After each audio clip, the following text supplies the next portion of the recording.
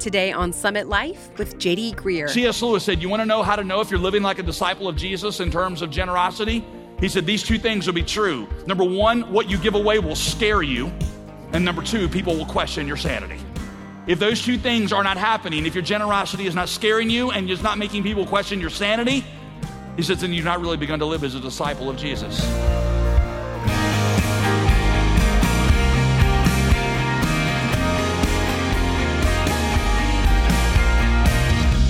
Welcome to Summit Life with pastor, author, and theologian J.D. Greear. As always, I'm your host, Molly Vidovich. Well, happy Thanksgiving. We are so glad that you set aside a few minutes to join us today, whether you're on the road to visit family or getting the turkey in the oven or just relaxing after your meal. Okay, so have you ever thought about the fact that when you choose to give generously, it's not because God needs your money? He desires your giving because he wants you to be all in for his mission in the world. Today, Pastor JD looks at the Apostle Paul's example of what it means to be controlled by Christ's love when it comes to your giving and what your generosity says about Jesus' value to you. So let's get started. Pastor JD Greear titled today's message, The Love of Christ Controls Us. If you have a Bible with you, I'd love you to take it out now and open it to the book of 2 Corinthians in the New Testament. I believe it is the 7th book in the New Testament, so find your way there, 2 Corinthians chapter 5. We're going to begin in verse 13. Verse 13, if we are beside ourselves, the Apostle Paul said, beside ourselves, if we're out of our minds, it's for God. So you're not a Christian. You're like, I feel like Christians are crazy. It's right there in the Bible. If we're out of our minds, it's for God. Verse 14, for the love of Christ controls us because we have concluded this, that one has died for all, therefore all have died. And he died for all that those who live might no longer live for themselves, but for him who for their sake died and was raised. So from now on, therefore, we're not going to regard anyone according to the flesh. I'll explain what that means here in a minute. All this is from God, who through Christ reconciled us to himself and gave us the ministry of reconciliation. That is, in Christ, God was reconciling the world to himself by not counting their trespasses against them and entrusting to us now, those who have been reconciled, this ministry, this message of reconciliation. Therefore, Paul says we are ambassadors for Christ. An ambassador is somebody who represents another government, another king. So God, our king, is now making his appeal to others through us. So we implore you on Christ's behalf, be reconciled to God. You see, for our sake, God made him to be sin, who knew no sin, so that in him we might become the righteousness of God. In Paul's majestic passage here, I see three things for us. Number one, I see a motivation. Number two, I see a measure. And then number three, I see a mission for how we are to live. All of these things, the motivation, the measure, and the mission of how we are supposed to live, center around a message that we have for anyone that is outside of Christ. The message to you who are outside of Christ is be reconciled to God. God made Jesus to be the penalty for your sin. He's taken out your sin penalty, and now all that remains is for you to receive and come into fellowship with the Father. It's a gift that has already been given to you. But for us who are believers, who have received that gift, it means three things for us. Number one, it is a motivation for us to live sacrificially, and that motivation is the love of Christ. Paul says in verse 14, the love of Christ controls us. The love of Christ had become Paul's guiding, motivating principle. Paul had begun to see everything in his life through the lens of the love of Christ. What does it mean to be controlled by the love of Christ? Well, let me give you a couple practical things. You could write these down in A as A or B if you're taking notes. To be controlled by the love of Christ means you are captivated by his love for you. You're captivated by his love for you. Paul never seemed to get over his salvation experience. He said, I'm convinced that if Jesus died for me, then if I've got life because of his death, then I should no longer live for myself. I ought to live for the one who gave his life to rescue me from death. You know, those people who understand the gospel never look at their lives the same. I've explained it to you like this before. If you got home one afternoon and there's a guy sitting on your porch, a friend of yours, who says to you, hey, while you were out, somebody came by that you owed money to and I paid your debt for you. My question to you is, what is your response to that person? And your answer should be, it depends on how much they paid.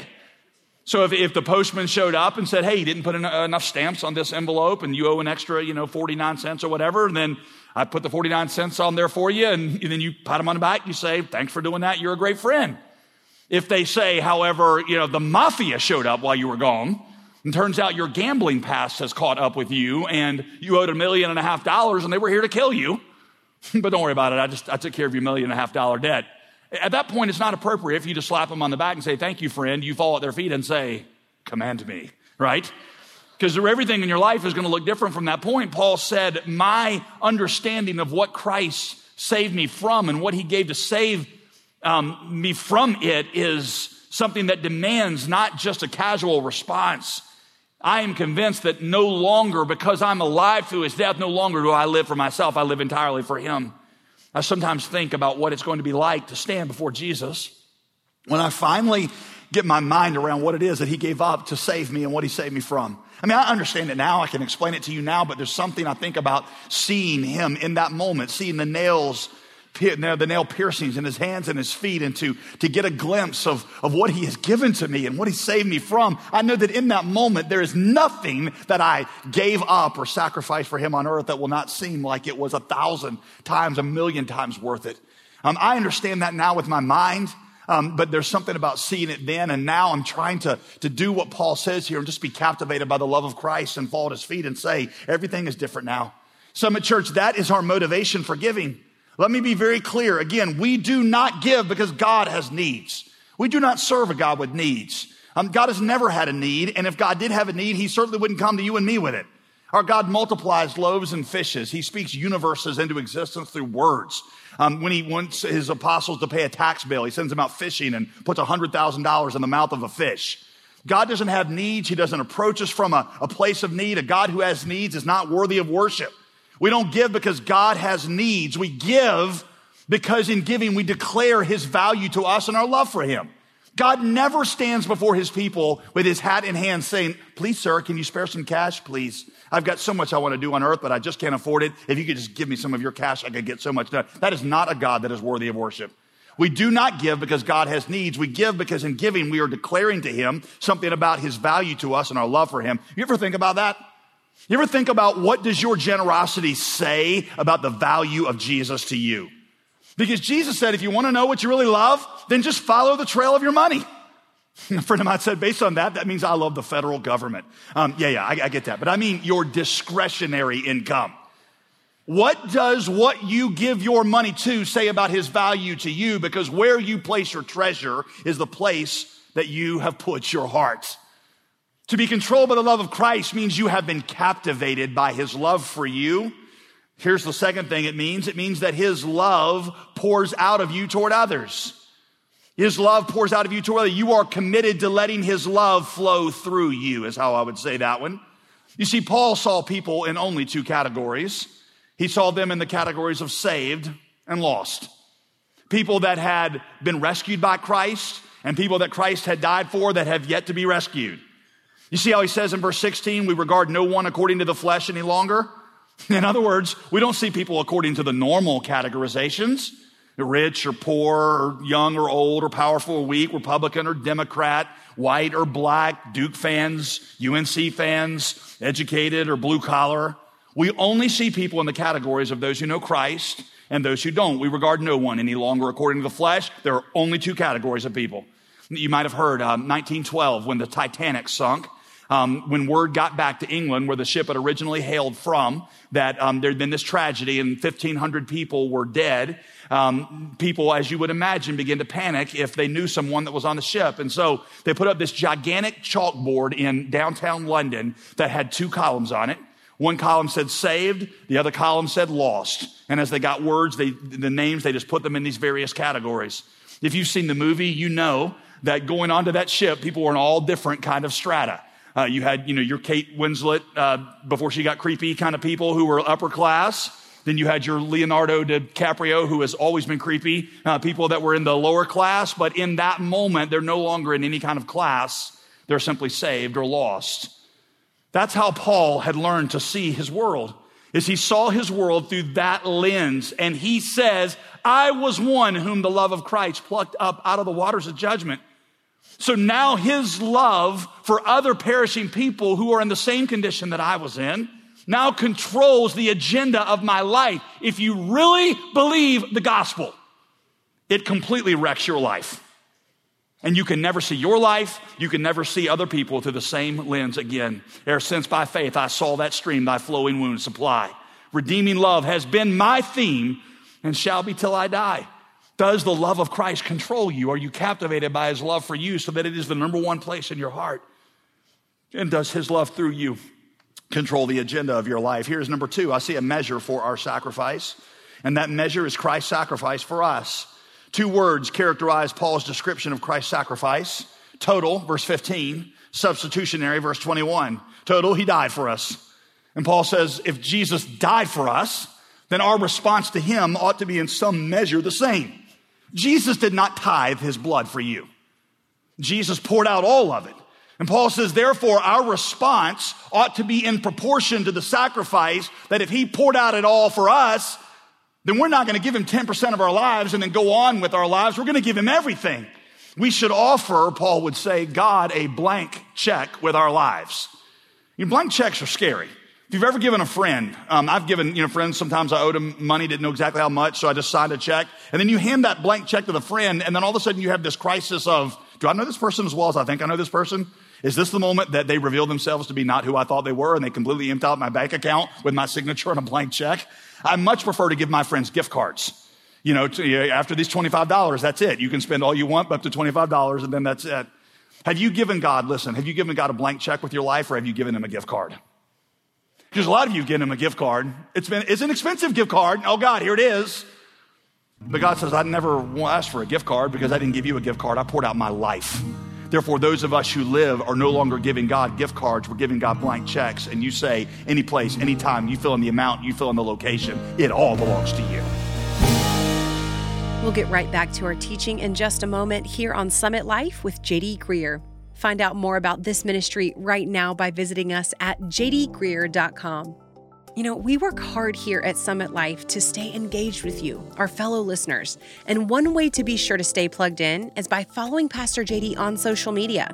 Instagram, Facebook, Twitter, all tools that can help spread the good news of the gospel each and every day. With daily encouragement and shareable wisdom, you can send the message of hope to those that you love simply by following us today. Search for Pastor J.D. Greear on your social platforms or visit our website for links to his daily content. We'd love to see you right now at jdgreear.com. That's jdgreear.com. Now let's return for the conclusion of today's message. Once again, here's Pastor J.D. Greear. Here's the second word, substitutionary. Paul writes one of the great verses in all the Bible, verse 21, for our sake, God made him to be sin who knew no sin, so that in him we might become the righteousness of God. Jesus' sacrifice was an exchange for us. On the cross, he took our place of condemnation. That's what it means. He became our sin. And he gave us his position of privilege. We became his righteousness. We traded places. That which belonged to us became his possession. That which belonged to him became our possession. There's a story in the Old Testament where Jacob is going to bestow the blessing of the firstborn on Joseph's oldest son. Joseph's older son and younger son are standing in front of him, and when he reaches out his hands to bless them, the right hand is the hand of blessing. He switches his hands and lays the hand of blessing on the hand of the younger son and lays the lesser hand on the hand of on the head of the older son. So that what belonged to the older son, the inheritance, the position of privilege, was now going to the younger son, and what belonged to the younger son was now going to the older. Joseph protested, but Jacob said, no, this is how God wants it, because, he explained, he was giving a picture of the Messiah. At the cross, God crossed his hands. And what belonged to Jesus, the older brother, the position of privilege and blessing and intimacy with God, was bestowed upon us, because what belonged to us, shame, condemnation, penalty of sin, was placed upon the head of Jesus. It's what Martin Luther called the great exchange. But don't miss what Paul is doing here with that truth. In this context, he's using it, listen, as an example of how we live. A believer, he says, takes what they have earned. They take what they deserve and they bestow it on someone else.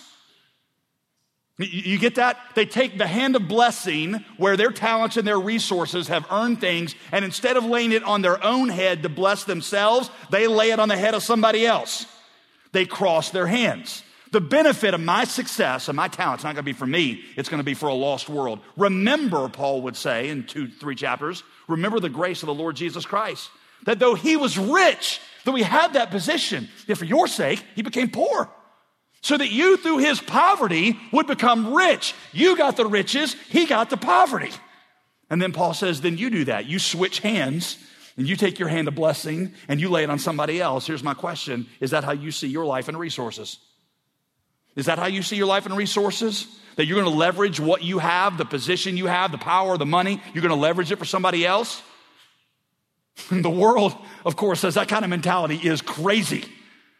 And in fact, the context of this passage is Paul defending himself against the charge that he's crazy. Did you notice that? Did you see the first verse? For if we are beside ourselves, if we've lost our minds, it's for God. When is the last time your generosity made somebody question your sanity? C.S. Lewis said, you want to know how to know if you're living like a disciple of Jesus in terms of generosity? He said, these two things will be true. Number one, what you give away will scare you. And number two, people will question your sanity. If those two things are not happening, if your generosity is not scaring you and is not making people question your sanity, he says, then you've not really begun to live as a disciple of Jesus. So there's a motivation, there's a measure. Number three, there's a mission in our sacrifice. That mission is the ministry of reconciliation. Verse 18, Paul says, to the church, God gave the ministry of reconciliation. The church has a unique, very important mission, and that is reconciling people to God. The gospel declares that Christ has borne our sin in our place, the sin of every human being in the world, but it does not do them any good if they've never heard about it. And so Paul says it is the preaching of this message of reconciliation that God has placed in the church. And listen to me, it is the most important mission in the world. All other ministries, all other missions apart from this one fail. Helping people out of poverty, helping them to get ahead, helping them to get along, helping them progress in business, helping them get educated. These things are wonderful and necessary, but apart from reconciliation to God, their benefits are short-lived. To take care of the needs of someone's body, to take care of their social needs and not address their primary need, which is to be reconciled to God, is to do them a grave disservice. This is the ministry God gave to the church. The church is God's primary instrument for reconciliation. Churches make disciples of Jesus better than any organization on the planet. It's where God has placed the locus of his spirit. It is the community in which disciples are formed. Which means two things for us, for me. Number one, our focus in ministry at this church will always be the message of reconciliation. That's not to say we don't also meet physical needs, because Paul says we're Christ ambassadors. That means we represent Christ, and he met physical needs, so we meet physical needs just like he did. And that's why we have ministries to the homeless, orphan, prisoner, unwed mother, high school dropout. It's why we have a counseling center at this church. But the primary focus of every ministry we have, like his, is reconciling people to God. It means that in everything we do, we focus on developing churches and planting churches. You want to summarize the Apostle Paul's entire ministry. Here it is. Go to places where there are no churches and plant them. Go to places where there are churches and help develop them. Which means that in everything we do, as we try to bless communities around the world, we're always doing it either in partnership with a local church or we're doing it to try to help get a church planted there. Here's the second implication for me and I think for you. Because the ministry of reconciliation is the most important ministry, and because it is the ministry given specifically to the church, the primary place of my investment, and every disciple of Jesus, will always be the local church. There are a lot of organizations that do good in the world, and hear me, I support many of them out of my personal resources. There are several things every month that Veronica and I give to. But my primary calling is to invest in the organization that God has bestowed the ministry of reconciliation upon. The church, we say around here, is God's plan A. So because it is God's plan A for reconciling the world, it will be my primary focus for the investment of my life and my resources. Summit Church, do you realize how important our role is? And it's not because we are talented people, because we are not. In fact, we're kind of a dysfunctional community. And if you're new here and you haven't figured that out yet, enjoy. It is because God has said that his church is going to be his ministry of reconciliation, and there is nothing that can distract us from that. This is what God, how he plans to reconcile his world, as we are God's plan A. And that should humble you and scare you and inspire you all at the same time. We got a motivation, we got a measure, we got a mission. That's why 2 years ago we did this all in. So let me share with you now a little bit of what we, by God's grace, what the Holy Spirit has allowed us to accomplish these past 2 years. Give you just sort of a rundown of things. We purchased and we launched the Blue Ridge campus. We started the Chapel Hill campus because Tar Heels need Jesus too. Tar Heels need Jesus especially. We launched the downtown Durham campus, which is already, by the way, running over 650 people a week. The Chapel Hill campus has over 1,000 people a week. We have renovated and expanded our North Raleigh campus and our Briar Creek campus, creating more capacity there. Doing all of this has enlarged our capacities to reach people. We've added a total of 2,500 seats per service from all of our campuses combined. Listen to this. Because of these changes, in the last 2 years, listen to this, 11,000 first-time guests have walked through our doors. And that's just the ones that have told us about themselves. Yes, you should be thankful for that. Stop. I am not letting you clap like that. Either you clap like real people or you do not clap at all, okay?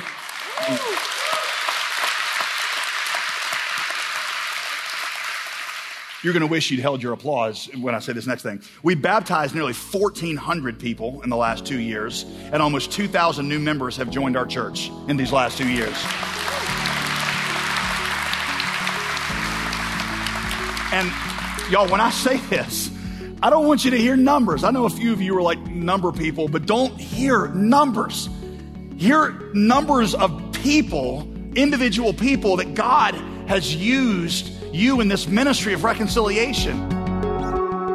The love of Christ controls us. That's the title of today's message on Thanksgiving. That's certainly something to be thankful for. You're listening to Summit Life with pastor and theologian JD Greer.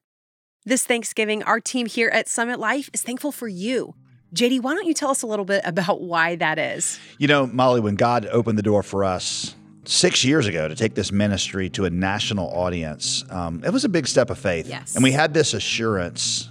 We believe that if we would do what God was telling us to do, that he would provide for us. Right. That he, along with the calling he was giving to us, he would provide other people to walk alongside us and provide for us. It's like Hudson Taylor used to say, God's ministry done in God's way will never lack God's supply. Well, you, Summit Life listener, you were the answer to that prayer. Yep. And many of you responded to the Holy Spirit, and you stepped in and you generously gave. And we don't take that for granted for a single second, because I know for many of you, it also comes with a commitment to pray for this word as it goes out. We get story after story of people whose lives are impacted and changed. And it's just so encouraging. And it's not just because of our faith and our obedience and doing the preaching and the broadcasting, but also because of your commitment in giving. And let me say a special thank you to those who have joined the Gospel Partner Team by committing to monthly giving. That generosity especially enables us to plan and be able to take advantage of opportunities when they come up. So I just want to say thank you. We want to tell you happy Thanksgiving. Realize that as we celebrate Thanksgiving this year, one of the things that we're thankful for here at Summit Life is you. We really are thankful, and as a token of thanks to those who give today, we'd love to send you our special Advent devotional. What we celebrate this Christmas, God coming to earth, was always a part of God's plan. During the Advent season, God uniquely invites us to meet with Him.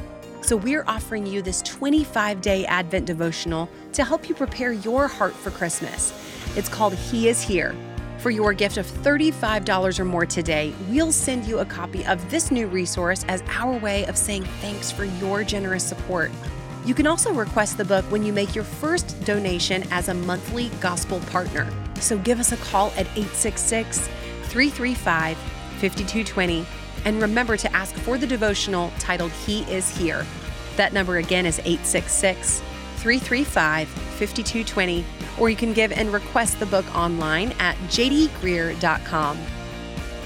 I'm Molly Vidovich. Come back at this same time Friday when Pastor J.D. Greear continues this message about the love of Jesus, right here on Summit Life.